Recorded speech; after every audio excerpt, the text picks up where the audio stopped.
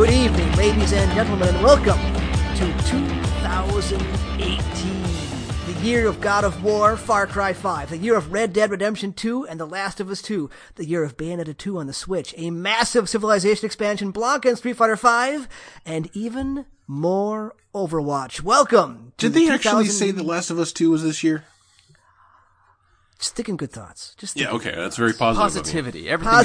Positivity. This is the 2018 season of the Chamberlain Chance podcast. My name is Chamberlain of InfiniteBacklog.com. Joining me is Chance of the Games of Chance at Blogspot.com. Chance, how was 2018? I'm here to shit on all your parades, including your optimistic release date for highly anticipated titles.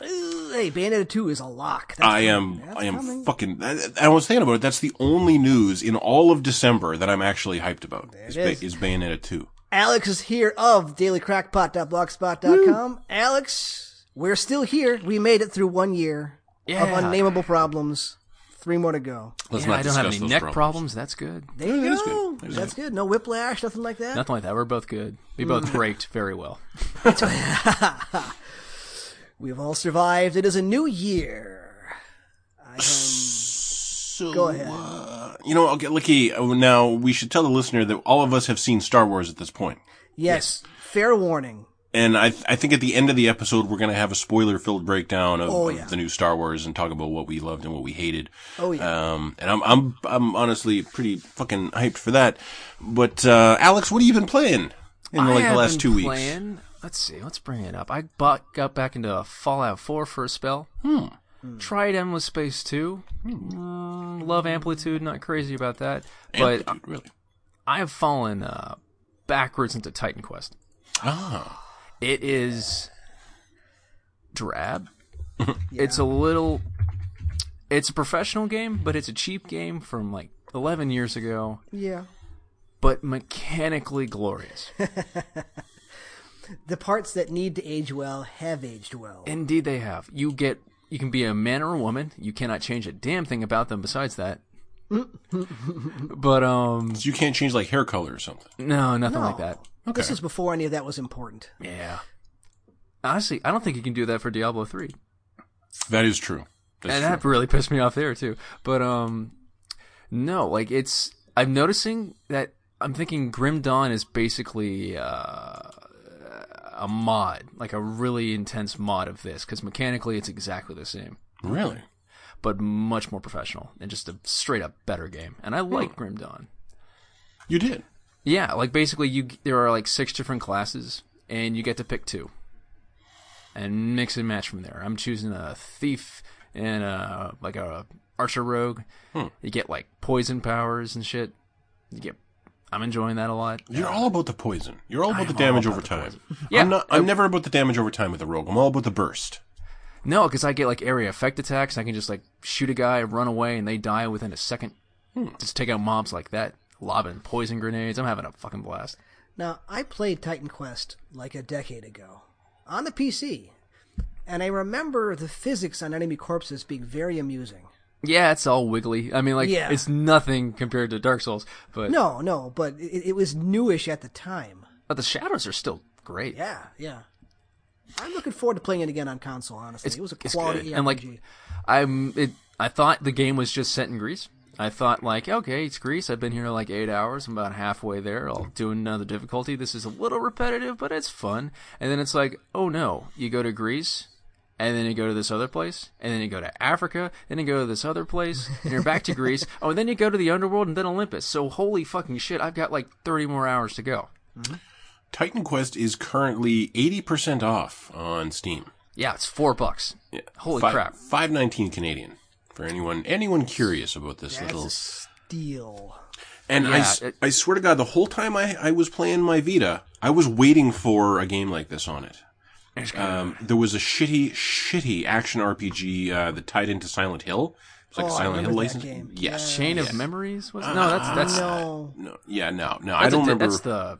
That's one of those Disney games. Yeah, I don't remember the name of it. All I remember was that it had a demo and it had... You just mixed up Kingdom Hearts and Silent Hill. I mean, they both have increasingly ridiculous names. They do.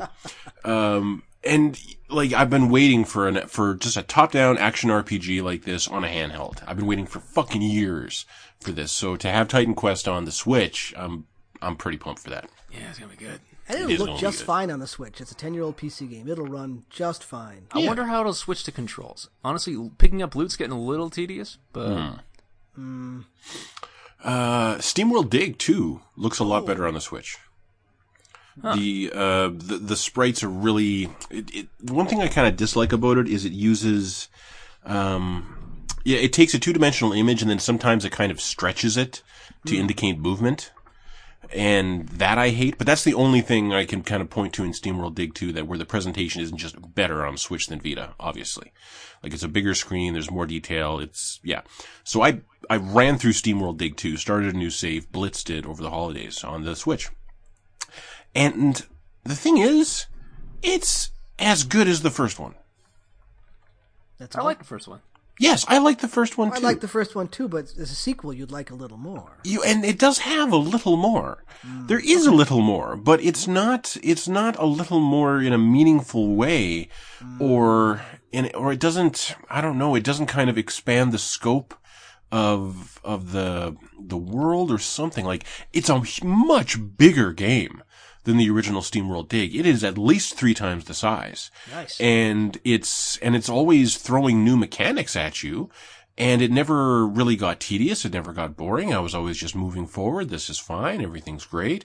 And it was as enjoyable as the first one the whole way through. But it never blew me away. Like, everyone was so positive about it over the last year. It was some people's game of the year for 2017. Wow. I know. And playing it, no, it's not. It's not a game of the year. That said, it's an 8. It's kind of a comfy 8. But it is nice. It is a nice game. SteamWorld Dig 2, I endorse it. Just don't go in expecting, the second coming, because it ain't that. No, not this year. What else? There was a long Christmas break. What else did you play? Alex? Things. I've tried out Fallout 4's with a full charisma build. Ooh. In survival mode. Ooh. And honestly, it's the best skill for that. Because you need a lot of water and food, and you're gonna need to buy a lot of stim packs. And once you get 3 or 2 industrial purifiers, you're cranking out water, and that water sells for a ton. I'm basically got all the caps I could possibly want. I don't even remember the industrial purifier item. You have to have a 2 in the science skill to make them. It does 50 or 40 water. Oh, no. Now I think I do is these giant things that you install in running water. Yeah. Right? Yeah. Okay. And I'm used to playing Fallout 4 with having no money ever. Barely ever getting above 3,000, and now I've got all the caps I can possibly want. I never played it like that. And it's fun. Well, when I played it, there was a bug where I forget how you pulled it off now, but it was something about selling ammunition to vendors. Yeah. And then once you sold a certain amount, you could just keep on reselling, and the amount of money the vendor had would go up and up and up and up and up and up and up and up and up. Well, I've got a mod, so they have a base level of at least 1,500. That helps a lot. Yeah, money was limitless. Because I was like, you know what, this game is fucking me in so many other ways. Yes, I'll just take all this money. Well, you did the same thing in Prey. Yeah, but I fully believe that was almost an in-joke. Yeah, it wasn't a bug in Prey. I'm convinced it was not a bug. I'm convinced it was intentional. Just judging just how smart they are with all the other shit they did, that is absolutely intentional. Yeah, it's absolutely intentional. And it's, in fact, I believe you will find, I don't think there's an audio log about it, but I think there's a sticky note. Yeah, there's a sticky note that references it in the game. So that that's intentional. Yeah, that was where not it's a bug. hey, don't cheat. Yeah, don't do this, but you can get a lot of stuff. Don't do this. So. I'm playing Overwatch with my brother one night, and at the end of our session, I say to him, you know what you and me should do? Actually, no, I texted this to him. I said, you and me should start a new save in Dying Light and do Dying Light co-op together. And he writes back, I would love that. And I'm like, awesome. So start up a new save and play until the point where you can do co-op, and then we'll play tonight. And then that night rolls around, and he finally responds to my text and says, I don't understand what you mean, play for 45 minutes. I go, well, you gotta unlock co-op. He goes, I want to use my, like, level 300 guy who's prestiged 100 times and has amazing stats. I'm like, no, I want to, like, be weak in Dying Light and play through. I don't want to play with your, like, infinite level character. I want us to be on, first of all, even ground together, and I want us to, like, be scared surviving the night together and not, like, be, like, powerhouses. And he goes, yeah, okay. We have never fucking played Dying Light. We never played Dying Light. It just wasn't, that did not seem interesting. I'm so disappointed. I understand where it's coming from, though, because once you have a character that's that big and powerful, I find that's one of the reasons I don't replay games. I don't want to go through that opening weakness again. But that weakness is fun, like in a BioShock game, where the beginning of the game is so much more compelling than the end of the game, because by the end of the game, nothing can stop you. It's not as fun. It's not as challenging. Yeah, but you've already done that part, and you've earned the ability to just wallop guys. Yeah, but that part was the funnest part of the game. Like you still remember, you still remember fighting that first fucking Big Daddy in the medical ward. That is the Big Daddy that you remember fighting. You remember fighting him, and you probably remember fighting the one in like the fish yard or whatever the fuck it was called. I remember that one gave me a ton of trouble, but those are the two Big Daddies that I remember most in BioShock because I was so underpowered when I fought them. And everyone else is trivial after the fact because you've got that's right from God or something. That's like right. That. That's right.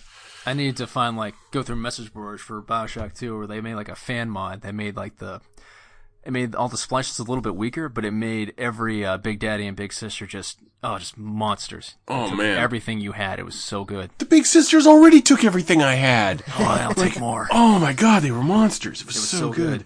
And the screams. I have a copy of it somewhere. Yeah, no, I've got the definitive trilogy for PS4. I really should play 2 again because I love 2. 2 is great. I played the fuck out of the Shieldbreaker in Overwatch. No, you mean Darkest Dungeon. She's got a great story. Darkest Dungeon. She does have a pretty cool story. And in fact, there's, as you play with her, you get pages of a journal that actually tells her story and tells it in much finer detail than that comic and just that little blurb that I put on the blog. And I didn't want to put like all the text that you find in the blog. But yeah, like she was a dancer. She was renowned for her beauty, and she was sold into slavery to be taken to dance for a king. And on the way, she attacked and killed the guys who were holding her captive. And then she was pinned under the wreckage of the cart, and a desert serpent came out and struck her on the arm. And she knew what she had to do. She sawed off her fucking arm. And, like, I remember I really disliked the character when I first checked her out, because I'm like, this isn't quite as powerful as this move on this other tank. But actually playing her and getting into her now when I play with any other tank, I really miss her abilities. I miss her ability to just decimate an entire enemy line with her spear throw, or to look at a tank class on the other's team and just cut him in half with one attack. So when you go into a dungeon and you come across things that will up a character's attack power, I'm dumping that all on the Shieldbreaker. Because when she uses her move that ignores armor on someone with armor, it is huge. It's satisfying. It's very satisfying. So yeah, I'm really happy with that. And I started up a new file of Super Mario Odyssey. Yes. That dovetails well. Is that? Well, you know what? I'm enjoying playing through it again more than I was enjoying doing the post-game stuff. I understand that because I started it as well. Yeah, and the post-game stuff is, it's a worse. I haven't gotten to the post-game stuff, but it's amazing to me that you can have a level that is essentially a linear level. It's the first time you go through the level, it is linear. It wants you to go from point A to point B to point C, and then you're done. And then you can turn around and do it again, and you've seen like a third to a quarter to maybe even less of what's actually in there. Because there's just so much in these levels that I've been able to do each level twice before I get bored. And that's saying a lot for me, because I get bored quickly. Oh, that's true.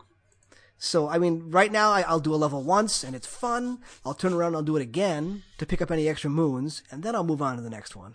And even then, I'm finding like a third to maybe half of the moons in the levels because they're so well hidden. And you don't have to play them linear. Like the very, very first world you do, because there's nothing else to do. Yeah. But every subsequent world, when I've been playing through them on this playthrough, I know where all these other moons are. Okay. So like the thing is saying you have to go here, and I'm like, yeah, no, there's a moon over here. Excuse me. I'll be with you in a second.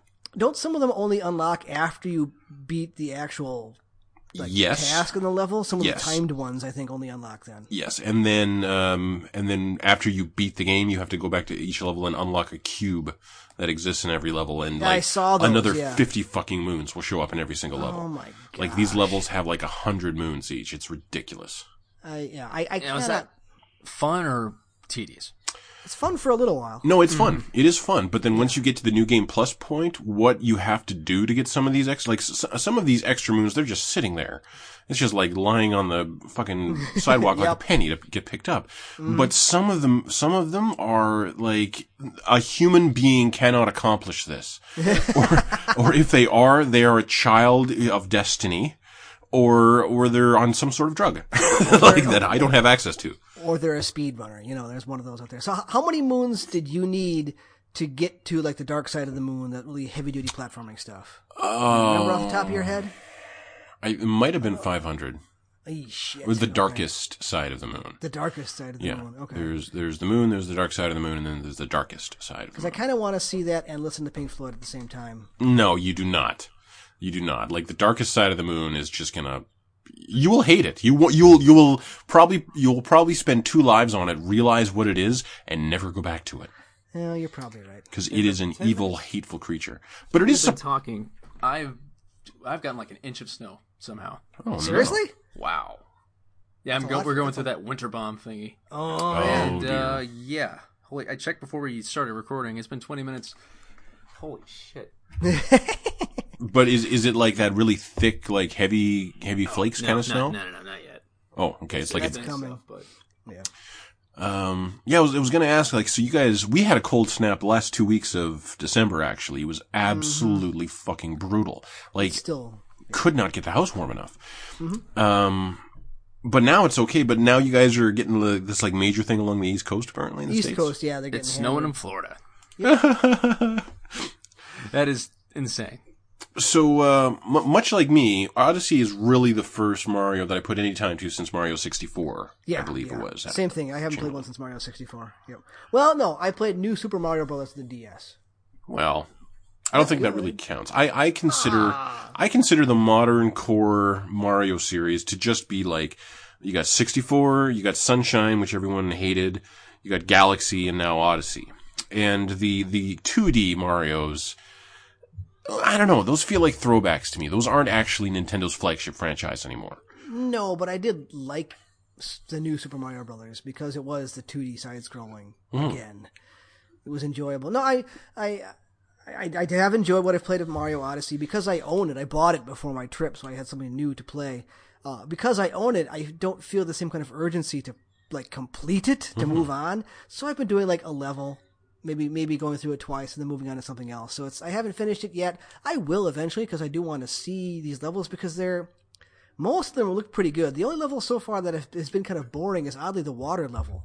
It just visually was not very interesting. Yeah, that's it had a bunch of really nicely hidden moons. Yeah, but unlike the other ones, like the desert area, when you first get in there, it's all ice in places. Yeah. And it looks really cool when you get to the upside down pyramid, and visually it's just very interesting, and the draw distance is such that you can stand at one end of the level and see all the way to the other side. And it looks really good. But the water level is just kind of there. It's like, we have to have a water level. Here's the water level. Now I'm going to start a New Donk City, which I've heard is the best level. Well, there's a way better water level coming.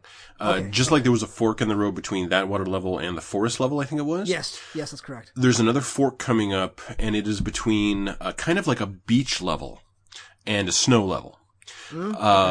The snow level, the first time you run through it, it's fun. I didn't really love it as much. The beach level is so good. I love that. I'm looking forward to getting back to that beach level. And I was, much like you, I played it mostly in handheld mode until I got back, and it works. It's okay in handheld mode, because you don't have to fiddle with the camera too much. The camera's not awful. Yeah, it never bothered me. Yeah. So I could usually use my thumb for jumping as God intended. The only problem with handheld is it is the only you have to detach the Joy-Cons to do the thing where he throws his hat in a kind of like a boomerang circle around him. Yep. That is the only downside to handheld mode as far as I'm concerned. Playing it on my television now, the Pro Controller does support that. You just kind of jerk the whole Pro Controller to the side, and it catches the motion detection in there, and it does still work. That'd be handy. I wonder if I could just jerk the whole Switch to the side and Just do drop it. maybe I should do some testing. Maybe.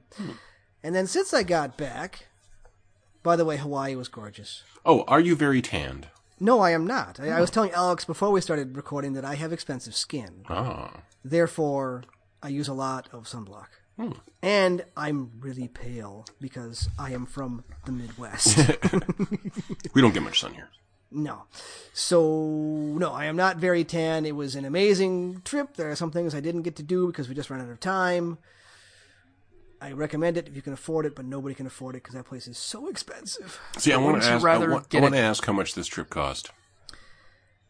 Before any incidentals, before the car, before the food, before anything, the flight for 4 people and 8 days in a moderately swanky resort was $10,000. Wow. Oh, jeez. And this is all coming out of your pocket. It's not like the people throwing the wedding are paying for this shit. This is correct. What the fuck? You know what I would have said? I would have said, we will send you flowers. Like, I wish we could be there. I'd like to put one of my kids through college. We tried. we tried. Jesus. It's a once-in-a-lifetime thing. Now, the problem is that just gets you there.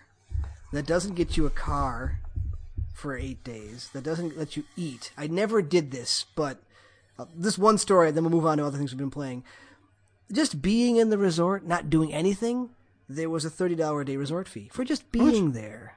Yeah, on top of everything else, $30 a day. But you're Your paying. room didn't cover that. No, it didn't. No, That's amazing. because it's a resort. Because it's ridiculous. There's also no like continental breakfast at the resort. If you wanted, if you wanted their fancy schmancy breakfast buffet, $30 a person. We never did that. We went to the fucking Safeway, bought cereal and milk, and ate like normal people. Wow. Saved all that money for other things. I think I would have done it one morning just to see. Just to be luxurious. I spent the food money in other ways. We had some really nice lunches. I took my brother-in-law, whose wedding it was. This was a destination wedding. On Christmas Eve, he and I went to a very nice bar on the beach, and just the two of us for drinks and some wings was $100. Well, you could do that. Actually, $100 for two. That actually sounds That well, wasn't but that it is well. American. Actually, now that I'm thinking of it. Yeah. I'm a lightweight, too. I couldn't drink that much. So, did you actually have like Christmas morning in Hawaii? Yeah, we were there over Christmas. That's nice. So you flew out there with all your gifts. No, there were no gifts. We did all our gifts about a week before. My whole family did all their Christmas stuff about a week before all of this because we didn't want to take all our gifts out there. The funniest thing with it being their Christmas Day. So Christmas Day we go down to the beach because you're in Hawaii. Why would you not go to the beach? And the surf is high. We're playing in the waves, and out of nowhere on an outrigger canoe, there's these 2 local guys and Santa Claus. Canoeing down the beach, and you could hear him coming because the kids were like, "Hey, it's Santa, it's Santa!" And he'd get close to you, "Hey, Santa!" He'd wave, Melikaliki Maka, and then you go down the beach. He went from as far as I could see down the beach to the resorts to just towns and stuff like that. It was actually a pretty cool touch. Was he actually like a hefty man, or was it no, obviously he was. like some? Nope. Oh, cool. He was a hefty man in a full blown suit, and he wasn't like a weird Santa in Hawaiian shirt and boxers. He was Santa in a Santa Claus suit, dying in the sun for our pleasure. That's awesome. So, I mean, yeah, there were some really nice touches. Santas be dedicated. Yeah, no kidding. So, anyway, I didn't play much video games there. I What played was some what was the shock coming back to Wisconsin? Oh, my gosh. Stepping off that plane. How'd that feel? We got back, and it was 0 degrees Fahrenheit. Fahrenheit. Water freezes at 32 degrees Fahrenheit. I don't know what 0 degrees Fahrenheit isn't Celsius. It's negative something. Oh, I'm finding out Boiling right water now. just turns into steam. Oh, minus 17. You fucking snowflake. No, get the fuck out of here. 0 Fahrenheit. Let me tell you what that is. That's nothing. That's nothing. You got nothing. It was the 80 degrees swing. Okay, from what I no, was the having difference before. I can imagine would be uncomfortable at best. I can was- understand, guys. It's almost 28 degrees here right now. Oh my gosh, I would kill for that right now. So anyway, that's my Hawaii story. So I came back and I had games to play. I started South Park, Oh yeah. the Fractured Butthole. Yes, yeah. So Fractured Butthole. I like pronouncing it that way better than the Fractured Butthole. So my familiarity with South Park ends very early. I don't have cable anymore. I haven't watched it. I'm of the opinion that the very first episode with the satellite dish coming out of Cartman's ass is like the peak. And then the movie's pretty good too. So there are characters in this game. I don't know who they are. I don't know who Craig is. Craig I barely has know been who- there since the beginning.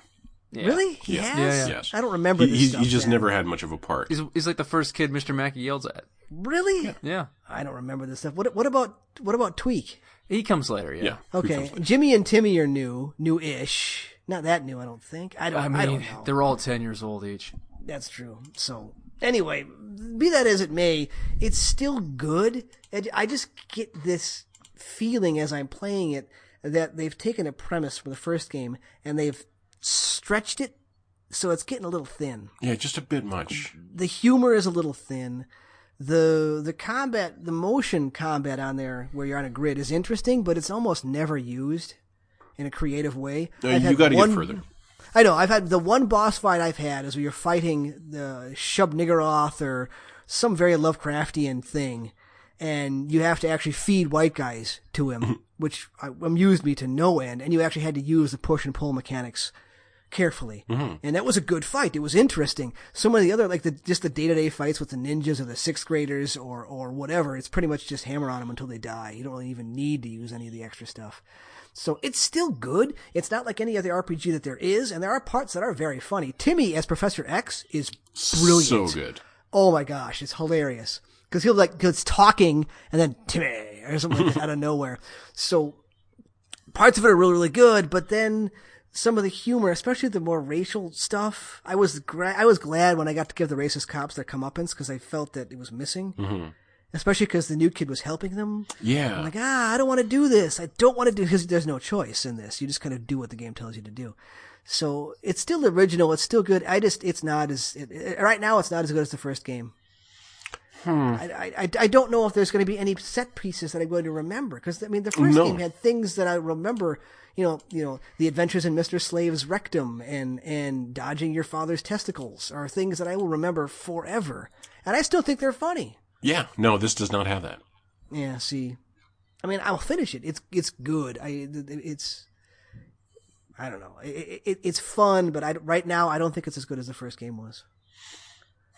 Yeah, well, like I think yeah, there's some improvements. I think the amount of character customization and what you can actually do with your character by the end of the game is far superior to the last one. I have gotten to the point where I have the 4 classes to choose from, but I have yet to choose. I'm still basically monoclass. I can't remember his name, but the one with the ranged attacks. Mm-hmm. And then I swapped out for a different super. And so when he gets the super, he'll like one-shot everybody in a 4x4 square. They just die.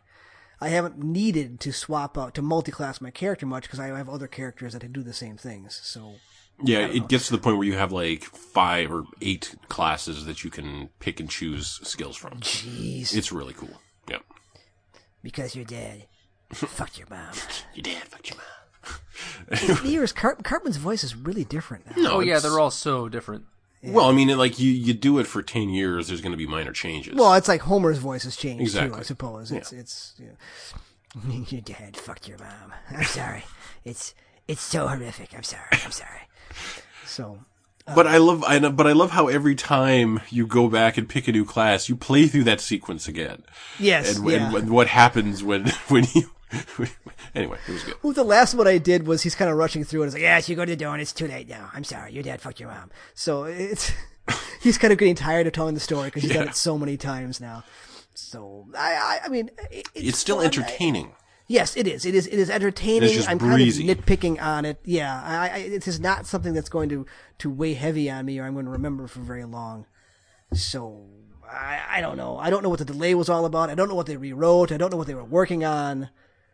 I don't know what the panic was that they had to delay the thing by what, like 6 months it was delayed? Oh God, no, it was like a year and a half. Yeah, you're right. It's a you're right. long It was time. Yeah. I mean, I don't know. And when you get to the end, you're going to very clearly notice that there is a whole act missing from this game. Oh my god. That the third act is gone in favor of like a 30-minute sequence. Well, okay, so spoilers. I just got to the point where Cartman's hand is running for mayor. You're still in Act 2. Oh, as far okay, as I'm cool. concerned. Yeah. Cool. I got more to go there. Okay. Not much. Oh, damn it. The team just got back together, so I can actually make the team I want now. Yeah, Because and I love... the what is it? The Justice Pals? No, Yeah, I don't remember. The Super Best Friends or something. Yeah, something like that. And Cartman and Friends. Yeah, Coon and Friends. Coon and Friends got back together, so that's good. That's good. I'm going to tell one story from Overwatch. All right.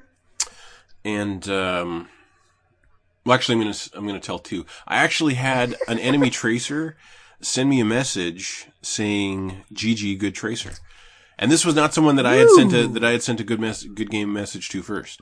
It was like I unsolicited. It's happened maybe 4 times in my whole Overwatch career, and half of those were insults. But this was pretty nice. And so my story is I'm attacking on Dorado, and I'm playing Tracer because I'm me. And my Zarya, I'm up on the rooftops, and my Zarya emotes, "My ultimate is charging," and she's got 87%. That is so close. And a Zarya ult is the single most attractive thing in the world to a Tracer. Like, there is nothing sexier than a Zarya Grav. And I go, okay, understood. And so like 5 seconds later, she's done enough damage. She goes, "My ultimate is almost ready." I'm like, okay, I'm ready for this. And I go and I drop down behind the enemy team, and I see that the enemy team has killed our Moira. That's too bad, but we can still do this. And so I'm sneaking up behind their Mercy, and I'm ready to put a clip into this Mercy, and then I hear the enemy Sombra use her ultimate, and the enemy team quickly wipes 3 of my team, including our Zarya. So now there's no ult for me. And I'm down to half health in the spam. And I look at this Mercy in front of me, but I'm like, you know what? No, I need a health pack. So I turn around and I go under the arch to a small health pack. And I come around the corner to the health pack as the enemy Tracer sees me go into the room, and she's scratching me up. I go into the room, I turn to the health pack. It's been hacked by their Sombra. I can't pick it up. So I turn around and I start zipping back towards my team, but the enemy Tracer is on me. My health is too low. I rewind back into the room. Her and Soldier come for me. I blink through them, past them. I am out of blinks. I am out of resources. I'm really fucked. I'm at half health. But I use kind of line of sight perfectly to blink around this corner and wait until she's almost there, and then blink around that corner and get out of line of sight again, and then my blink charge comes up, and I blink over this edge, fall down right in front of a large health pack, and it's been hacked by fucking Sombra. So I'm standing there in front of this health pack thinking, like, as if this couldn't get any worse, and then bloop, Sombra teleports into the room with me. So I'm like, well, fuck this. So I rewind back out onto the rooftops. I drop down off the rooftops and I'm finally turn around a corner. I'm in a little hallway. 10 yards in front of me is a small health pack, and my Zarya goes, "Fire at will!" So I turn around to the door I just went through, lob my pulse bomb out the door, and blink back into the hallway, and just almost close my eyes and look at the kill feed.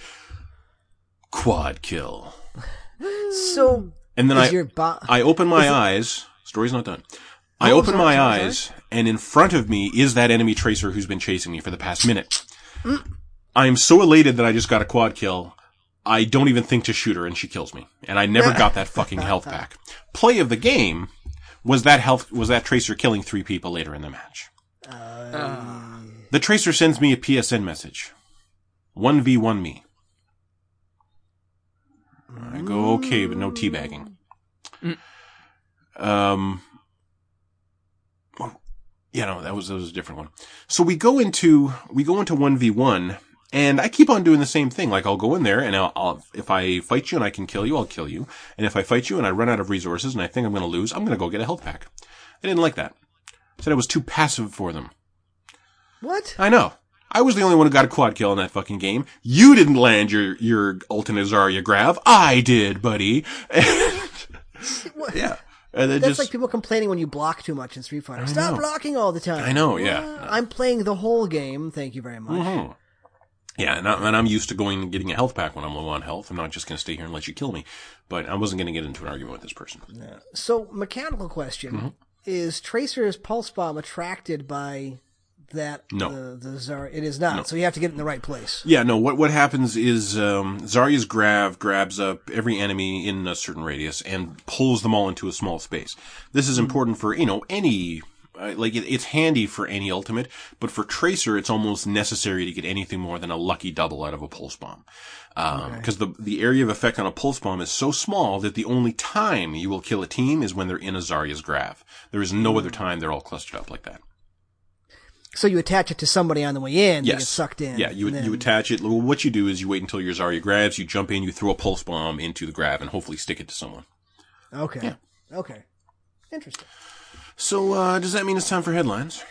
It sure is. I believe so. How's the snow, Alex? Update. Snow update. It is coming down. Yeah, but how many inches? And it won't stop till like midnight, so maybe I get a snow day? Hope you don't have to work tomorrow. I do. Right damn. You actually do snow days at work in the States? I mean... In places that don't normally get a lot of snow, they'll close the whole city. Yeah, I don't know what Raleigh's going to do, and even if I do get there, the odds of us actually getting a lunch rush will be not good. See, you might want to take a bus. You're from an area of the world, as am I, that when it snows a little bit, nobody cares. When it snows a foot, most people don't care. Yeah. There are parts of the States where it snows an inch and everybody freaks the fuck out. Because it just doesn't happen.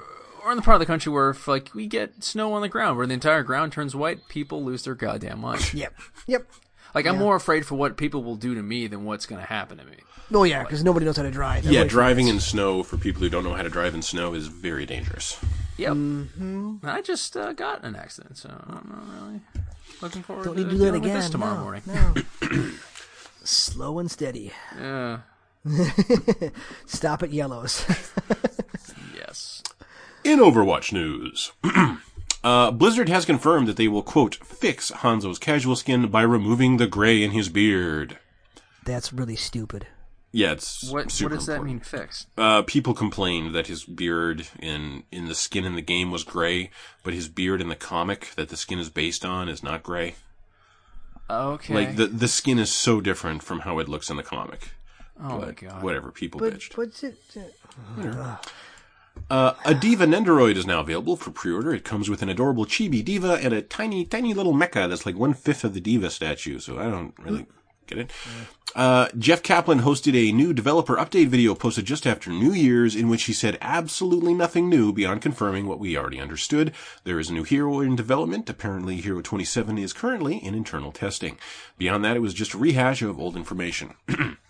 The new Blizzard World map is, and the new awesome skins that won't be tied to seasonal events are coming soon. There will be more maps in development. They're putting a lot of their eggs into the Overwatch League basket, and it was basically just Jeff saying, remember all the stuff we said we were going to do? No change. So it was a really shitty dev update. So no Overwatch 2 in 2018. Not anticipated. The community is displeased that he did not indicate that new balance changes were coming, particularly for Junkrat and Mercy. Jeff Kaplan was also featured in a day-long Twitch stream on Christmas Day. So what this appeared to be was like he would always return to kind of a default static position with his legs spread as wide as he could, and they use that as like the template to loop it, because I don't believe he actually sat in that chair for like 10 hours. I think he sat in the chair for an hour, and yeah, they looped all this other shit in. And so every hour or so, just something would happen. Like he would answer a question about the cookie, or he would get hit in the head with a boom mic. He would open a gift that was a picture of Genji saying, I need healing. He played Hearthstone on his phone. And then finally, at the end of the stream, he said, well, thanks for spending all this time with me, guys. And just, now here's your reward. The next hero is... God. And that lasts for about 30 seconds. And he goes, so I'm sure you guys are all super hyped for that. It's going to be amazing. I know you guys are all looking forward to it. And Merry Christmas, everyone. And that's it. And at its peak, 40,000 people were watching Jeff Kaplan sit in a chair doing nothing. I'm not sure if that's clever or if that's abusing your community. It's abusing. No, I think it's clever. A lot of people really got into it. There was like a hashtag Free Jeff on Twitter. Because it seemed like he wasn't allowed to leave or something. No Stuck in way, some he was- Groundhog's Day loop. That's right. No way a guy that high up has to sit in a chair for 6 hours. Also, inspired by Jeff's marathon, and you know what? I should have mentioned this when I was talking about Darkest Dungeon and Shieldbreaker. I haven't played Darkest Dungeon in a long time, seriously. But when I got back into it, I noticed that every time I would hit a trap, and it would go, ambushed by foul invention, my heart would go thump thump. Like, something just happened on my phone that I need to pay attention to. And what's weird is, after playing Darkest Dungeon over and over, I started ignoring alerts on my phone. So my brother's texting me to play Overwatch. I'm not even looking. And I felt so bad about it. I apologize profusely. But, so inspired by Jeff Kaplan, I have changed my notification sound to this. Sorry, I'm sorry. Yeah. which I think is a great notification sound for your phone, because really you should be apologizing to anyone in your presence when you look at your phone when you're hanging out with them. I really like that. I think it's adorable. No, that's my favorite. That's my favorite May bark. Yeah, and like May, I look amazing in sweatpants. So really, it's bet. yeah. Oh, hey. Um, And big furry coats, too. my coat isn't furry. I know. Capcom has confirmed a, quote, autumn 2018 release for Monster Hunter World on PC. Do you have any interest in Monster Hunter World? No, but a lot of people on forums have been very positive about the beta. Yeah, I don't either. I don't understand that, but it seems people seem to be really super hyped about this game. A lot of people love Monster Hunter, and every time a Monster Hunter game comes out in Japan that doesn't come west, people are pissed. Yeah, it's definitely got a cult following. Yeah, okay. Platinum Games announced that they are working on 2 new IPs pitched from within the studio. Apparently they kind of work on like a Double Fine sort of thing where they want everyone in the studio to really feel engaged and feel like they have a voice. So they had literally hundreds of pitches from around the studio. They settled on 2, and both will be smaller games with teams of about 20 people each, and both will be self-published by Platinum, which is the first time the dev has ever done it.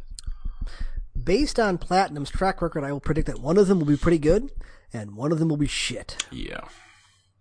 It's a shame that they're not as good as Clover was. But really, who is? Crowdfunded sequel Psychonauts 2 has officially been delayed and will not appear in 2018, surprising no one. I mean, as long as they still have enough money. If they were asking for more money, I would be freaking out. This doesn't worry me too much. Well, let's be honest, like $5 million is not a AAA budget.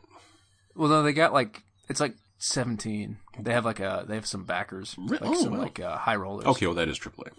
Yeah. Catherine, you guys remember Catherine, right? Yeah, I played that game. Okay. It was really weird. It was super weird. Catherine will get a PS4 and Vita port in Japan called Catherine Full Body. It includes a new romantic option in the form of Rin, new endings, and support for online competitive play. Atlus USA has already announced the localization, but in classic Atlus USA form, they haven't announced fucking platforms yet. And I took him to task on Twitter for it and got more hearts and retweets than I've had on any tweet ever. Everyone was like, yeah, you should tell us whether 13 Sentinels is coming for Vita. Fuck you. It's not. I know. It's not. You know, let me... Neither is this. I have a dream that I can have all of VanillaWare's games on one Vita. Okay. Anyway. That's actually pretty good. I'm sorry, Dr. King. I did not mean to use your legacy to talk about Dragon's Crown. Nintendo announced that Zelda Breath of the Wild is officially content complete. No additional DLC is coming. I feel like you're not going to top a motorbike. Probably not. Not tastefully, anyway. I haven't played any of that DLC, nor will I probably do it. Yeah, me neither. I just don't feel compelled to go back. Well, it's not like there's not enough in the game to do. I know. There's so much to do, and none of it's very interesting. Yeah. Ooh. Over the holidays, following the Game Awards, Cuphead exceeded 2 million in sales. This is good news. Yes. Speaking of Cuphead, a terrible unofficial port appeared on iOS for $5 the week before Christmas. It was very quickly pulled from the store. Those who played it and put up videos on YouTube said it was just practically unplayable. Yeah, I'm glad they got that taken care of. Quickly. The online servers for Killzone 2 and 3 will go offline on March 29th, 2018.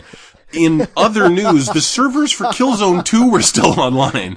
Who the fuck was playing Killzone 2? About 10 people who have connections. I have no idea. I refuse to believe that Killzone 2 in 2017 had more players than fucking Gravity Rush 2 on PS4. I mean, weren't the Call of Duty games shut out from around that time? Shut down? I don't follow that, I'll admit. I don't know. I would have, yeah. They re-released them, so I can assume they did that so they could shut them down. Yeah, new servers. Yep. Careful readers of the Games of Chance will notice that a gameplay trailer for Valkyria Chronicles 4 was not posted.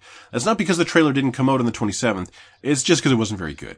Aww. Yeah, like it just looked exactly like you'd expect a Valkyria Chronicles game to look. Frankly, it didn't interest me in the narrative, like, at all. It didn't really hype me. I'll get it on Switch and be quite interested to check it out. But yeah, it was a pretty mad trailer. A physical battle-hardened edition of Dragon's Crown Pro for PS4 will be available through Atlas USA. It is basically just a steel case with 7 collectible cards, and if you buy the game at launch, that's what you get. It's not even a special edition, it's just, here's what we're selling. Dragon Quest Builders will come to Switch on February 9th. Playdead's atmospheric platformer Inside is now available on iPhones and iPads. And legendary RPG dev Obsidian Entertainment will publish their next RPG through Take-Two's new label, Private Division. The game is being led by Fallout co-creators Tim Kaine and Leonard Boyarsky, and while we know very little about it, they have officially announced it will not feature microtransactions. And since it's not being produced by Bethesda, it will not be Fallout Fallout LA, which hurts. Could be, but not too much because they have a real publisher behind them now. They've been, floating around with their own little isometric stuff, but I cannot wait to see what they come up with. Yeah, but they're not being published by Take-Two. They're being published by this little section of Take-Two called Private Division, which is just like that section of EA that released Yarny or whatever the fuck that game was. Okay. Yeah, it's the same thing. Like this doesn't particularly hype me. Show me something from the next RPG that Obsidian are making, and I'll be interested. I wasn't very interested in the last one they did because it was like old school 90s computer turn-based RPG, and yeah, show me. No, that does nothing for me. Show me something that kind of inspires me a little bit, like what you did with Fallout New Vegas, or Alex, remind me the name of the spy game. Oh, Alpha Protocol. Alpha Protocol. Alpha Protocol. Yeah, yep. Show me something like Alpha Protocol where I'm like, this looks like a tasty burger. See, they just need to not be afraid of new IP. Just do something new. That's what they're doing, I hopefully. believe they will. That'd be good. And, really, I mean, that is literally the headlines for the last 2 weeks. Like, nothing fucking happened. It's January. What do you want? Well, yeah. But that does leave us plenty of time to discuss a movie of no import that no one has seen. Nobody cares about this movie. Star Wars The Last Jedi. All right, so I am prepared to anticipate that Chamberlain hated this movie in every way, shape, and form. No. Much the same way Chamberlain hates anything that is beautiful and good. No, well, that is true. I'm that part in Fight Club where, poor bastard gets his face beat in because I want to break things that are beautiful. But let us begin by deferring to our movie guy. Alex? I really liked it. Okay. But why?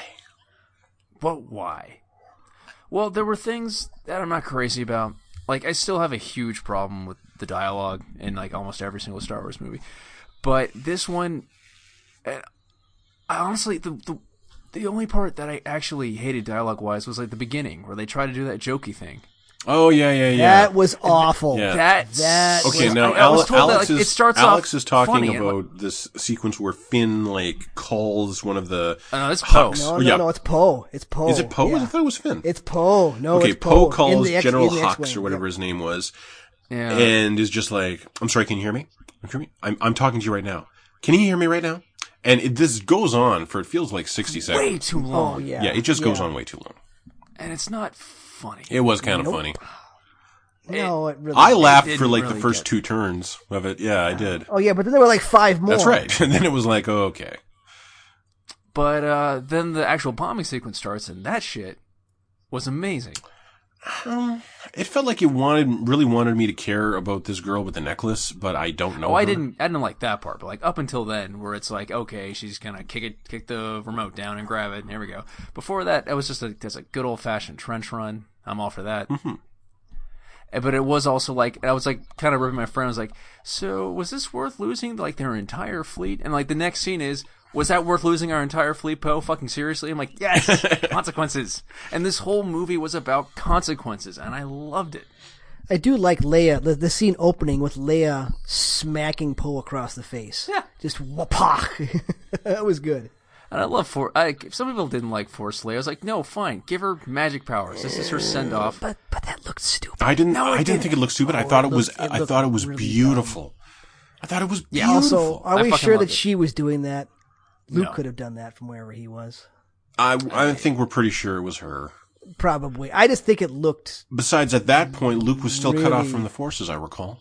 Oh yeah, you're right. He had not come back yet. Yes, indeed. I rescind that. But- It I was mean, Leia. it focuses on her hands so much. It's got to be her. Yeah, not only that, I but if don't- we're going to nitpick on the minutia of the science fiction of Star Wars, there is so much more to pick on with this movie than that shit. No, I we're mean, not did gonna- you want them to midi-chlorian that to death? No, Really? no. That's what I thought. Yeah, but I feel like they have kind of this story kind of paints Star Wars into a lot of narrative corners, like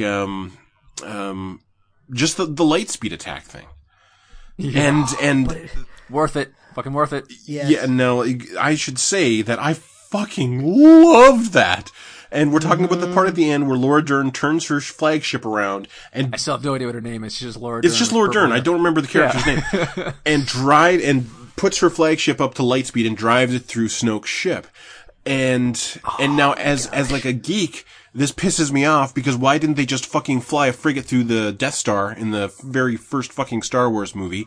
Why haven't X-Wings just been armored and been light speed kamikaze diving Star Destroyers for this entire series? And why won't they do that in the future? This is like your answer to every fucking problem the Rebels have. But as a moviegoer sitting in the theater, I cannot remember the last time a special effects sequence made me go, "Oh my fucking god!" and what really sold it was the silence. Yes. That movie theater. It was not. I mean, I saw this yesterday. A good 2 weeks, 2.5 weeks since yeah. release, and the theater was still, I want to say, about half full. Dead silence. I mean, nobody was even crinkling their goddamn popcorn when that happened. It was just boom. This happened, and everyone just was agape at the screen. Yes. It was And so good. And we have seen CGI special effects for the last 20 years. We're so inoculated against spectacle. We don't believe anything anymore. We have no reason to believe that. But somehow that special effect sequence just cut through all of our cynicism and just made us kids again looking at something that we couldn't believe. Like, it was amazing. Amazing. As a geek, problematic. As a moviegoer, it was so good. Yeah. I will admit, I did not hate this movie. Don't paint me into that. No. corner. I liked like 50% of this movie. I thought 50% of it was pretty good. I agree. The end sequence on the Salt Planet, where That really dragged for me. it some of it did, but Chewie flying through the caverns, avoiding the X-Wings. That was gorgeous. I was actually like heartbeat going. I was actually involved at that point. I let go for the moment. How did Rey find him and all this? You know, I let go that really Chewie is that good of a pilot at this point. I let all that go and just was so cool reenacting stuff from basically Empire again, flying out of the giant space worm. Now they're flying through these salt caverns. It just, that part itself was really good. Yeah, some of the attack, up until Luke walks out and is a badass again. Yeah, no, it's just not A lot of that interesting. drags. And- A lot of that drags. and That sequence was magnificent. the whole Yeah, it was. the whole sequence of I feel like one of the themes of the movie seems to be failure, Yes. and the other theme is Greatest teacher it is. that students will always outgrow their teachers, and a teacher will always fail their students eventually. Yeah, Yoda even says that. Yes. I mean, that's, yeah. But I'll be honest, wasn't crazy about Puppet Yoda. Respected the decision. Kind of took me out I'm the of same. it. I'm the same. Like, I thought it was the right choice because that's the Yoda that we love. But at the Yeah. same time, it I took did me not out. hate CGI Yoda, and I kind of missed it. No, I didn't hate Well, CGI but- Yoda either, but Puppet Yoda is the Yoda that we loved. This is that segment is total fan service. Yoda showing up to just mess with Luke, saying that he misses him and finishing what Luke could not do. You know, that was kind of fan servicey there, but I dug Yes, it. I think Yoda showing up, much as I liked Yoda showing up, I think Yoda showing up actually works against those themes of as teacher and student, and how the teacher will eventually always fail the student. He's Yoda. Yeah, but that's the Did you thing. notice that Rey stole the books. Yes. And I Yes. love that Yeah. Rey stole the books. And I love that, I'll be honest, my biggest disappointment about this movie, beyond the Finn thing that we'll get into, Oh, yeah. my biggest disappointment in this movie is that we didn't have a fucking lightsaber duel! What? Yeah, we You did. kind of No, did. there was no actual duel between two people was- with lightsabers. Well, okay, yeah. You had Rey and Kylo against Other people. the Red Guard, who had vibroblades or whatever you want to call And those Rey things. and okay, well, let's go to that scene. Like, that was the pinnacle of the movie, as far as I'm concerned. Yeah, That the double switch was the double cross. Like, and when Kylo activated that saber and killed Snoke, I was in the theater and I went, woo! At the top of my fucking lungs. I was really sick of him, and I'm glad he's dead. yeah, and I like that. Like, everyone was like, "Oh, who's Snoke? Where did Snoke come from?" Blah blah matter. blah. Yeah, Doesn't matter. Doesn't fucking matter. And people in my office were bitching about it, and I'm like, "Really? At the end of the original trilogy, who the fuck was Palpatine? Didn't matter. nobody. Didn't matter. Yeah, it didn't matter. And so, yeah, the important thing is here that Finn and Rey and Kylo are fighting side by side. Oh my god, it's so good. It's so good. And maybe I'm shipping a little too much here, but the fact that when they're linked and she looks at him and she's like, "Don't you have like a cowl you can put on or something?" It's like, Yeah, that was oh, And hide these sweet ass barrel chested pecs. are you a little distracted there? Hmm? Yeah, no, Kylo's going to die in the third movie. Sorry, that's Totally. that's totally happening. Oh, she's gonna. Kylo is irredeemable. No, she's gonna bring him back. The only way that would work is if they focus in on the fact that Kylo Ren did not fire the shot that almost killed his mother. He backed off on that. The TIE fighters next to him fired the shot that destroyed the leadership of the rebellion. He did not. And they focused it on his hands. He backed off on that. It is true. So But I maybe feel like they can the bring him rest of back. that movie kind of proved that he can't kill his mother, but he's gonna fuck up everyone else's day. I agree. I actually agree. I mean, maybe his mother will be the weakness that undoes him in the end. I don't think he's... Carrie's gone. Yeah. I'm. What the hell are they gonna do about I that? can't believe that. Yeah, they killed off everyone, like all of the living actors. Well, I mean, Luke will be back. Luke's force Yes. ghosting. Okay. Yeah. I hope. I really hope he does return as a Force ghost. Actually. I'm There's sure no he way he will. can't. He knows he has to because Yeah. And even though Carrie's gone. him kind of disappearing at the end, there was something really disappointing about that. I think just because we wanted Luke to show up, whip out a blue lightsaber, and save the day.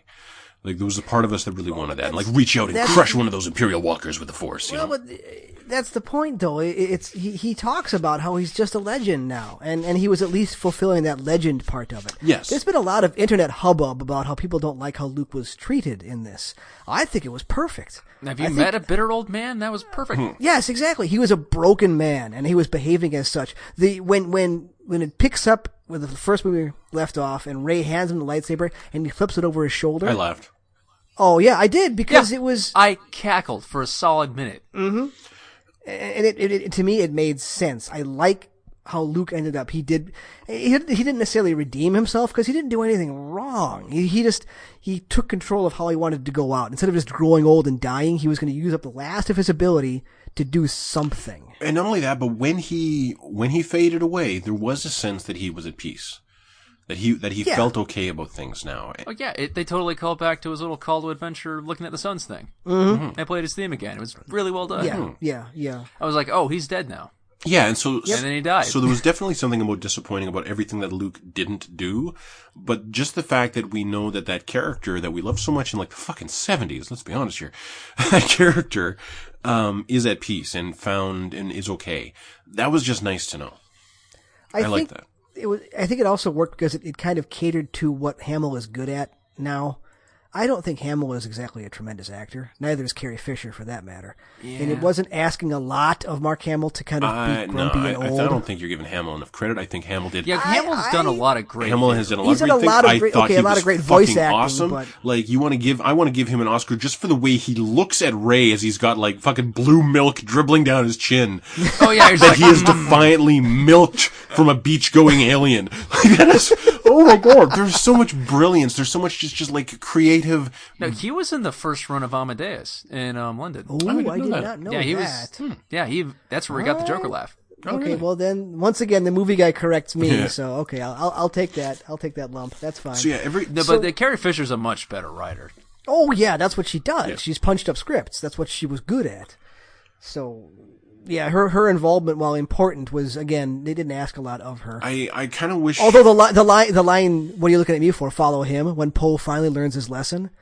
Because how much of this movie was Poe learning his lesson? God, Poe was so good. Yeah, but He is, at but he what needed point, to get beaten down. At what point did he prove that he had learned that lesson? When he No, I called don't off think- the suicide run. Yeah. Really? Yes, absolutely, because it's the same thing as the bombing run in the beginning. The bombing run in the beginning, he was technically successful, but they lost all their bombers. In this one, yeah, maybe if they all went in there, they all would have died and they could have destroyed the laser cannon, but they all would have been dead. So it was a tactical retreat. He learned his lesson. And Finn didn't listen, and they should have let Finn die. Okay, I was actually hoping, I was totally hoping that Finn was going to All die. right, yeah, Yes, let's- fly I'm the the one guy laser. here who likes Finn. Okay, let's get in. Let's Finn get into sucks. Finn's fucking arc Oh, he because sucks. It's a shitty arc, it's but It's a a shitty shitty arc. It is boring. Everything in that whole arc is fucking boring, and And then he calls that stormtrooper Chrome Dome. I'm like, are you serious? yeah. okay, script's a problem, but John Boyega kills it. No, he really does an okay job, but his character feels so two-dimensional. Finn feels so fucking two-dimensional in this movie. In the last one, at least we really did feel that he cared about Rey, and he found something heroic in himself in caring about Rey. In this, he starts the movie just like he started the last fucking movie, trying to run away from Running things. away. And then, by the end, he's so gung-ho about saving people, he's gonna suicide run, and then Rose turns around and says, oh, by the way, I'm in love with you. And I'm like, when the Yeah. fuck Yeah, that was did out you of guys nowhere. have any conversation that would lead me to believe that you have any feelings for this person? That's there just to cause conflict between Finn and Rey in the third movie. It felt... That being Because said, Rey loves Finn, obviously. eh, Well, Finn it's something. obviously, There's something Finn there. obviously loves Rey, and Yeah. Rey loves Finn, but when Han Solo kisses Rey, she will explain to him as well that Finn is just her brother. yeah. Yeah. Ew. But I thought, what's her name? Kelly Marie Tran. I thought she was good. Oh no, she was lively. When she goes from like grieving for her sister, then piecing together, oh wait, you're screwing us. Yes. You're trying to escape. You motherfucker. Yeah. Yes. That was that was No, it was. that was an Olympic level gymnastics nailed land. It was, but again, for acting. that whole storyline where they go to fucking Casino World, we're seeing, again, a bunch of spectacle and not giving a shit about any of it. Yeah. Like, I didn't give a shit about that whole casino sequence. I don't give a shit about the giraffe dog things that are in races. No, but I really liked the stuttering thief dude. Benicio del Toro shows up as an awesome Yes. thief. Yeah, no, that is an awesome cameo. And mechanically, he's there to remind us that, of all the gray in the world. And that I love that. yeah, some things are not good and some things are not evil, and or nothing is entirely good or evil. And Rey herself is kind of learning that with her quote dark force encounter on the island, that perhaps there is no light and dark side of the force. It's just me. Like I get that how thematically it fits in. It doesn't stop the fact that it was fucking boring. That a third of this movie was boring. Yeah. Well, I kept waiting for the Del Toro character to like wink at Finn to say everything's going to be okay, and I was so happy when he didn't. I was so happy when he just betrayed him, took the money, and left. I'm like, that's what that character should do. He's a thief. Come on, that made Did you sense. remember in Dragon Age 2? Okay. And what was the pirate's name? I forget. Right, but anyway, yeah. you have to bend over backwards to get her to stay in your party. Otherwise, she just betrays you 6 ways from Sunday. Yeah, Like, you have to set out to make sure she stays, or else she just fucks off with her own shit. Yeah, that's what Del Toro does. And I love how like they managed to put that into a Star Wars movie for kids. apparently Del Toro's character was originally going to be Billy D. Williams again. But they were... I'm glad they. Yeah, no, changed. they had to because, obviously he was not going to do that to the Rebels again. But, No. but no, That's fucking yeah, it would be nice to see him come back. Yeah. So yeah, overall, I really like it. I've been dying to go see it again. I was supposed to go see it Yeah, again. I do want to see it again. Yeah, I was supposed to go see it I again. did not before need to Friday. see Force Awakens again. One was enough. My second viewing of Force Awakens reinforced how much I really don't like that movie. I have seen Force Awakens like 6 times, no joke. Okay. Because it is way, way better than Rogue One. No, Rogue One is a significantly Rogue better One was kind of. I think Rogue One was better than Force Awakens. Oh, it was. And I think Rogue One is better than this movie too. No. From because a story perspective, yes, it is. It's a tighter, better movie. Yes. It's also less Star Wars. That's probably why it's better. Because it's just kind of like its own sci-fi thing that happens to have Star Wars like seasoning and less fun. It's dirty. It's Dirty Dozen in space is what that one is. And it's a great soundtrack without without John Williams really stepped up for that. I kind of wish Rey had been given more to do. She had nothing to do with the whole fucking not movie. Not the whole movie, like and her in kind of the first third or the first act with her on Ahch-To with Luke. I really liked that. I felt like she grew. I felt like Luke grew. There was a wonderful dynamic there. That evil mirror sequence was one of my favorites. Yes, I loved that.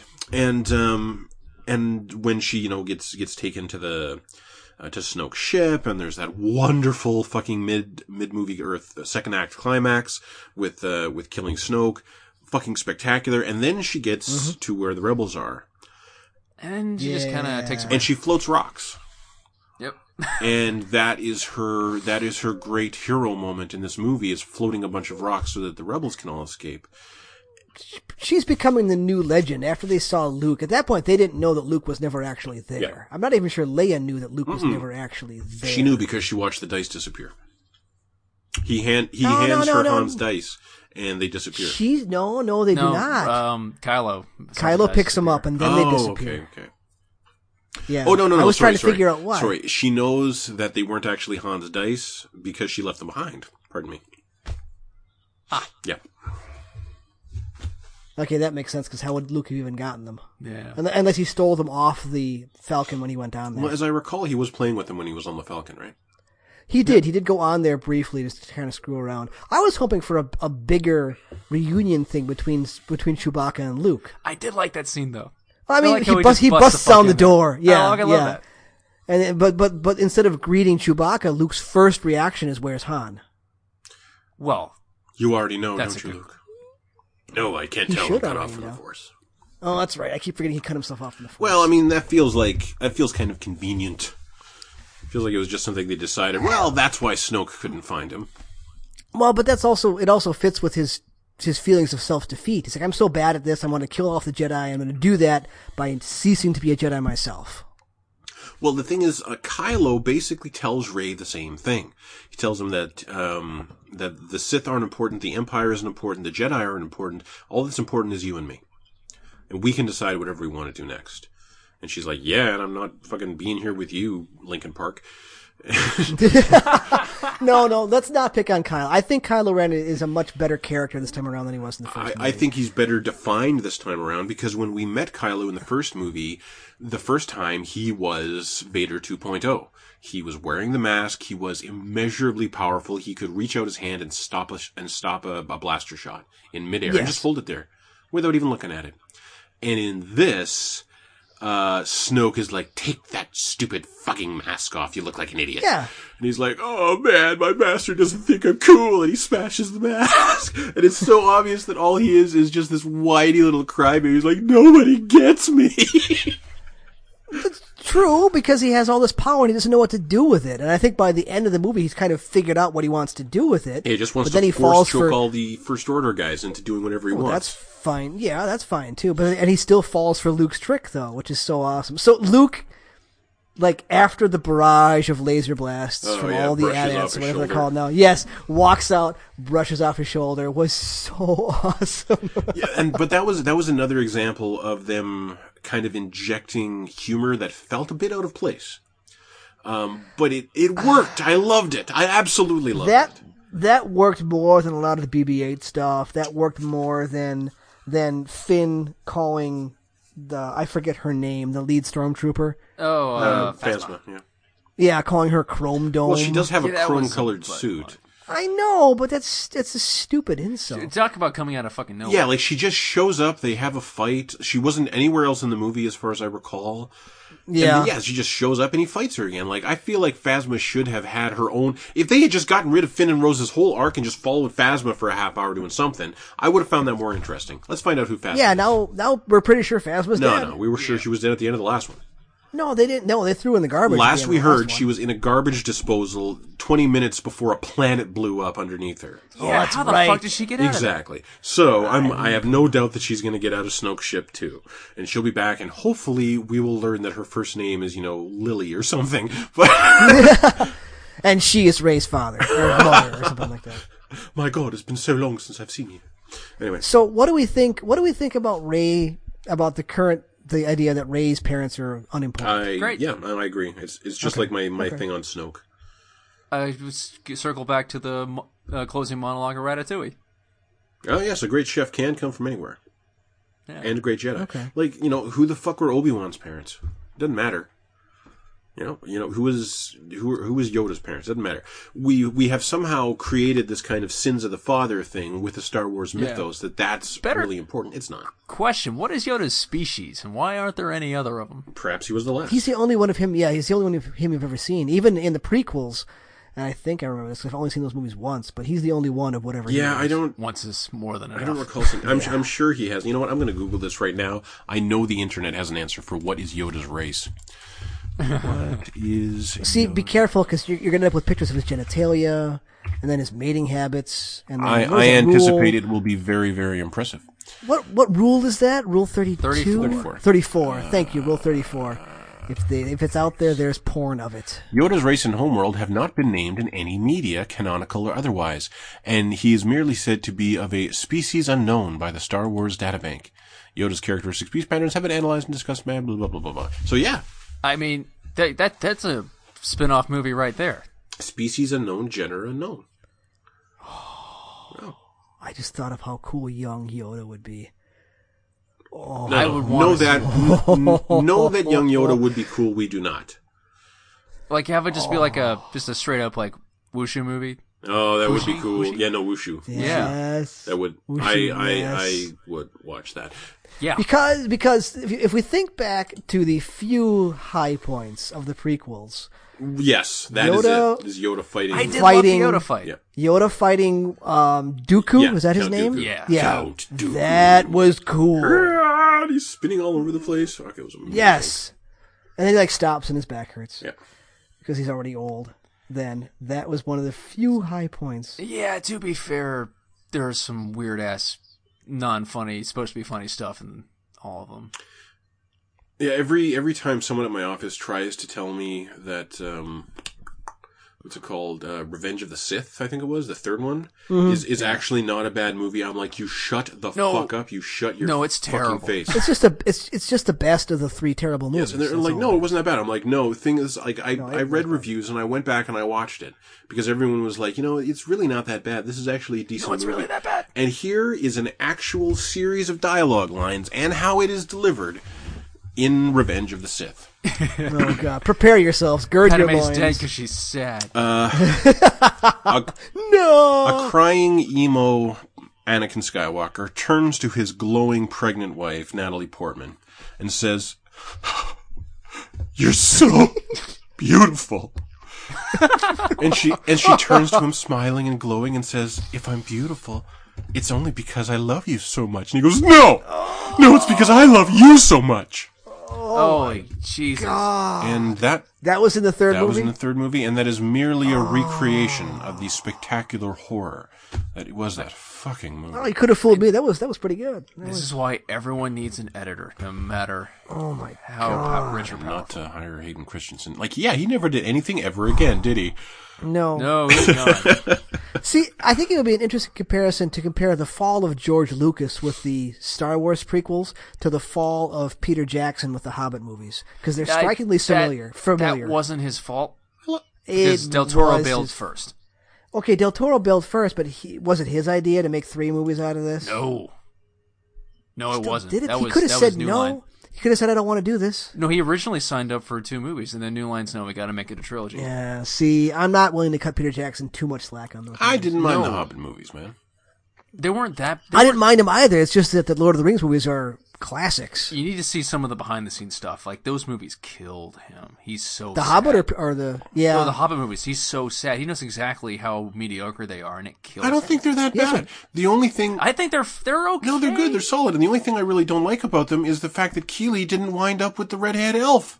I loved true. those two. He was so handsome and brave, and she was so beautiful and brave. They would have had beautiful, brave children. But, like, the biggest problem is, like, just same with the book. When Smaug dies, it just There's kinda nothing keeps else happening. going. Yeah. Yeah, that is true. Like, when you kill the dragon, the story's over. Okay, we're gonna fight again. There's gonna be 5 armies. Well, no, you're bringing a lot of characters in out of nowhere. Like, even in the book, it was like, come on, dude. So let's play the prediction game for episode 9. Yeah, 9 in 2 years. So this year yet, we get the Han Solo movie, which I predict will be okay. It's gone through a lot of directors. Ron Howard's no slouch, but He did do the Dark Tower. Who's playing Han? Do we know? He's good. Did you ever see Hail Caesar? No. no. Okay, did you? Let's see. Well, I think he's done one other thing that was pretty Solo, good. Star Wars. He was good in Hail Caesar. Yeah, but what's his name? I can't. Starring Alden Ehrenreich. What do you? Yep, That's him. Okay. Yeah. Let me just. I just want to fire that into Google image search, see if he has the roguish good looks and Jewish good looks that I require. Oh, He had a scar on his chin. not bad. His nose is a little small. His jaw is a little firm. Yeah, it's not the faces. Yeah, no. We can get the CG going. But like on he that. has the swagger. Oh, okay. In Hail That's good. Caesar, he's got it. Okay. So I mean, we'll Okay, talk in about that when we episode get that episode far. 9.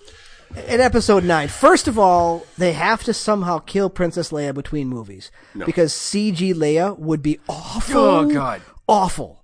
Because I could- CG Leia at the end of Rogue One was awful. Yeah, it felt like she was just like, Oh, she was like, she wasn't like almost translucent, you know? yes. Okay, well- And disrespectful. I mean, come on. First of all, it's worth noting that a CG character can cross the uncanny valley.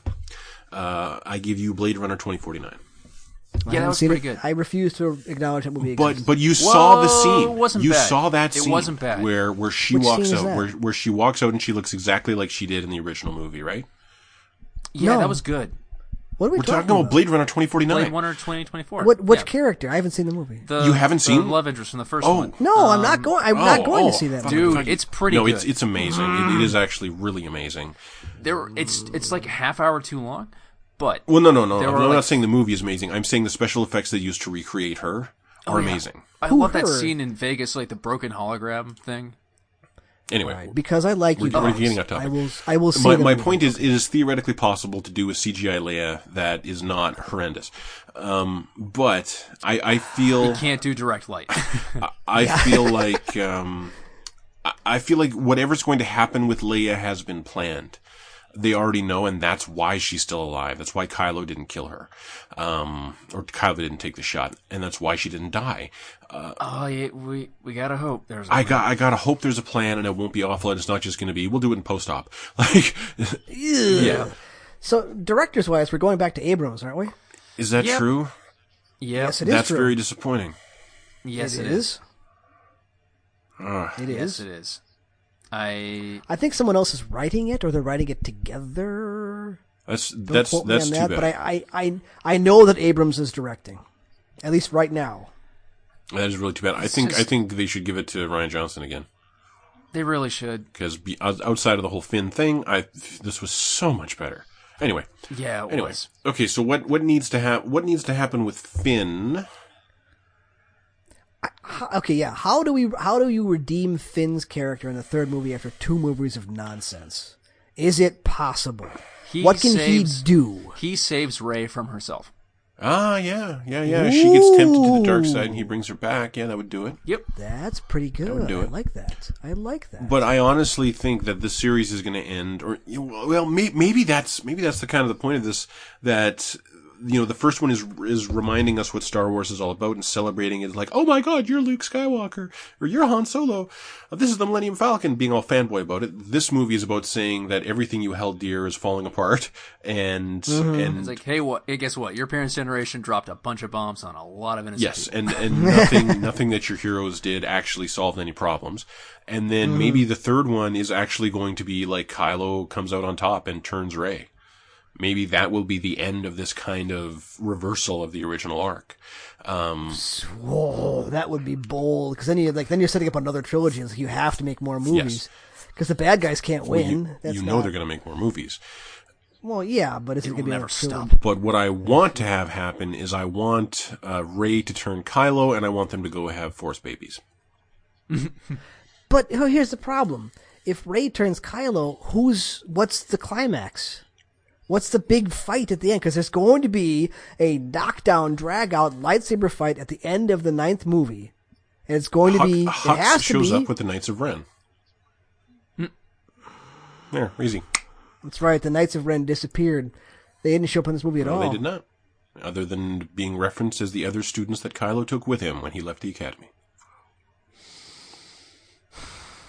So they're going to be the bounty hunters. Maybe. Who knows? Yeah. Because they got to bring that trope back. I can't see Kylo surviving the next movie, though. I can't. Even if it's a Vader thing where he turns at the last possible moment and saves Rey and still dies at the end. Yeah, I see that. I see that being more likely. I see him getting a redemptive ending. I agree. Oh, yeah, absolutely. Yeah. He gets a redemptive ending, but I don't think it's going to be he lives happily ever after and they have Force babies. Or I honestly, the thing that makes most sense for Kylo is him just go full villain and justify it, just like all dictators do when they get that amount of power. That could work, because at the end he has all this power. Now, in the first movie he had all this Force power and he didn't know what to do with it, and now he not even technically, he is in charge of the First Order because no one's going to challenge him, and he doesn't know what to do with it. Yeah, and just like Stalin and Trotsky and all them guys, he sees himself as the good guy. And I'm not going to be like these mwahaha evil dudes that came before me, but I'm going to somehow become worse and more systematically oppressive, but I'm doing the right thing. Yeah, and the thing is, when he was doing that, or whenever he was talking to Rey about how shitty everyone else is and how, calling everyone else traitors and whatever, every time he does that, it feels like, are you fucking listening to yourself, man? Would you just stop and look at this situation dispassionately for a moment? He can't yet. He can't. He doesn't have that ability yet. Yeah, he's so full of shit. Well, he is, but he doesn't see it yet. And there'll be a scene, and hopefully as the chops do this, there'll be a scene where he realizes my God, what he actually is. Oh my God, I'm full of shit. Such a dink. Hopefully Maz Kanata will show him. What the hell was that? Maz Kanata is in the middle of a fucking gunfight. She shows up on a hologram. There was a Union dispute. Yeah, for 30 seconds, and then she's gone. That was ill-advised. Okay, but at least she's still alive. Yes. Yeah, and that's nice. I'll admit. Yeah, it'd be. I do like her character. I had no idea that was Lupita Nyong'o. Right? Yeah. Oh, she's great. So, okay, Poe is obviously going to become the de facto leader of the rebellion now. Because Leia, even if Leia's alive at the beginning of the 9th movie, she will not be alive, let's say, a third in. They can't do that. So Poe's arc will be he's now the leader of the rebellion. Probably.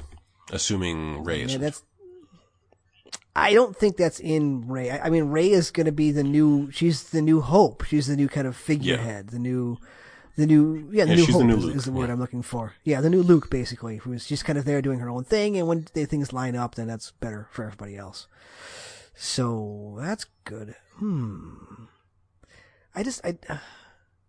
don't know. I'm really worried about Abrams. Yeah, I'm pretty worried about Abrams, too. I really feel like this movie was the opportunity to kind of build character and let Rey have some of that belonging that she was seeking in the first one. And no one ever got that moment. She never actually got the moment to sit down and build a relationship with anyone, really, beyond Kylo. Mm-mm. She definitely had a relationship with Luke. She had a small relationship with Han. But really, it feels like her best friend leaving this movie is the person who actually understands her best, that she cares most about, is Kylo.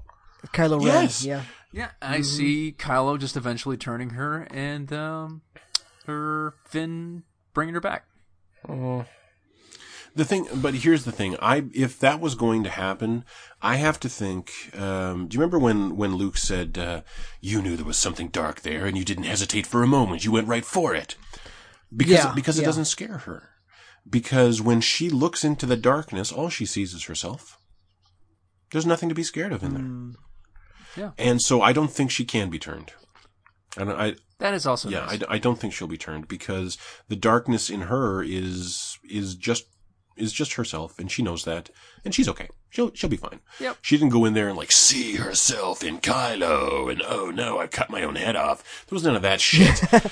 No, it's just a mirror. No, it's just her. It's just her and all the infinite possibilities that are her, and I love it. And I think it really hammered home that she can go to the epicenter of the dark force in the universe, and the base of the first Jedi temple, and be fine. And it's just hall of mirrors. And she's absolutely fine. That says more to be about Rey's character than anything else. There's no fucking way Kylo's going to turn her. Okay. She's going to turn Kylo. I hope it's good. Yeah, me too. And frankly, I too am worried about Abrams. He's not bad, but we need better than not. Yes, bad. and I think that a lot of the mistakes that he would make, Rian Johnson, I think, made in this movie as well. I think some of the choices in this movie fuck with the geekery of Star Wars in a way that people are going to be mad at for a long fucking time.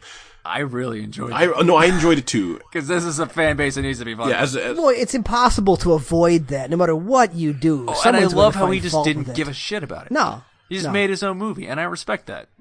And I like that movie. But in this movie was way more kind of solid and interesting, and the characters, for the most part, were more interesting than Force Awakens.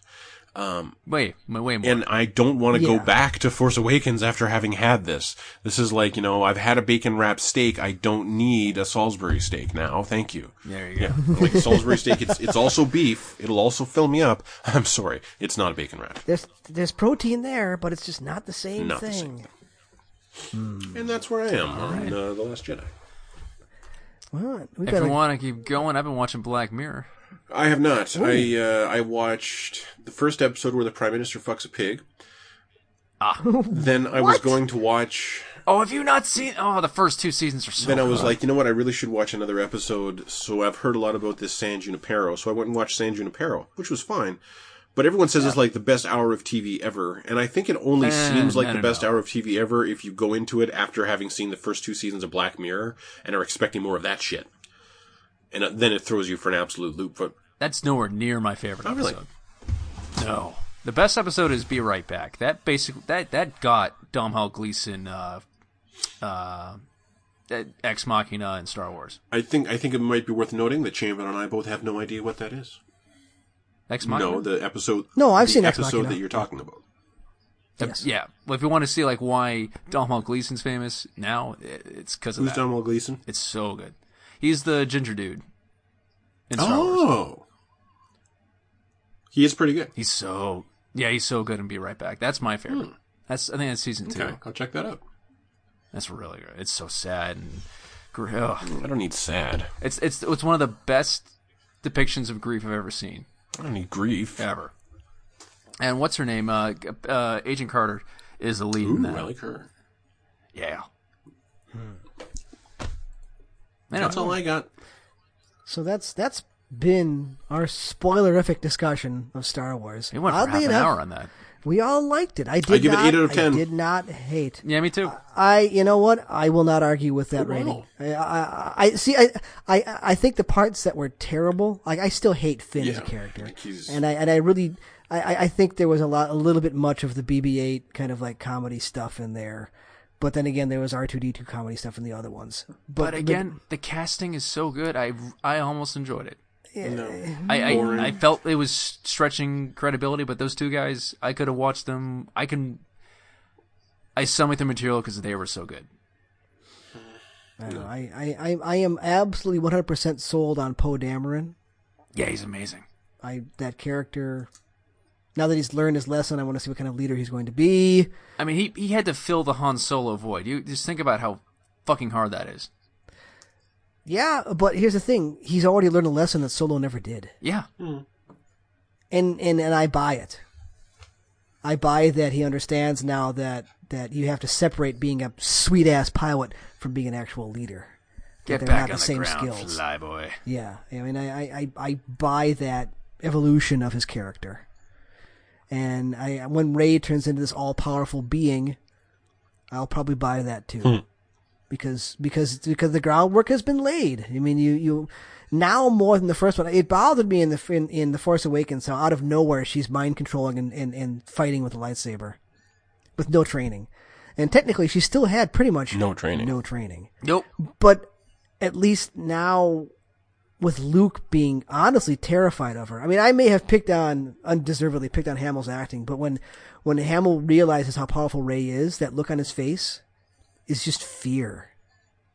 And I bought that. I believe that he was actually frightened at that point in time. So it was a good movie. Yeah. It was good. I had fun for the 2.5 hour runtime. Yeah, I just kept going. Yeah, with like a half-hour commercials and trailers leading up to it.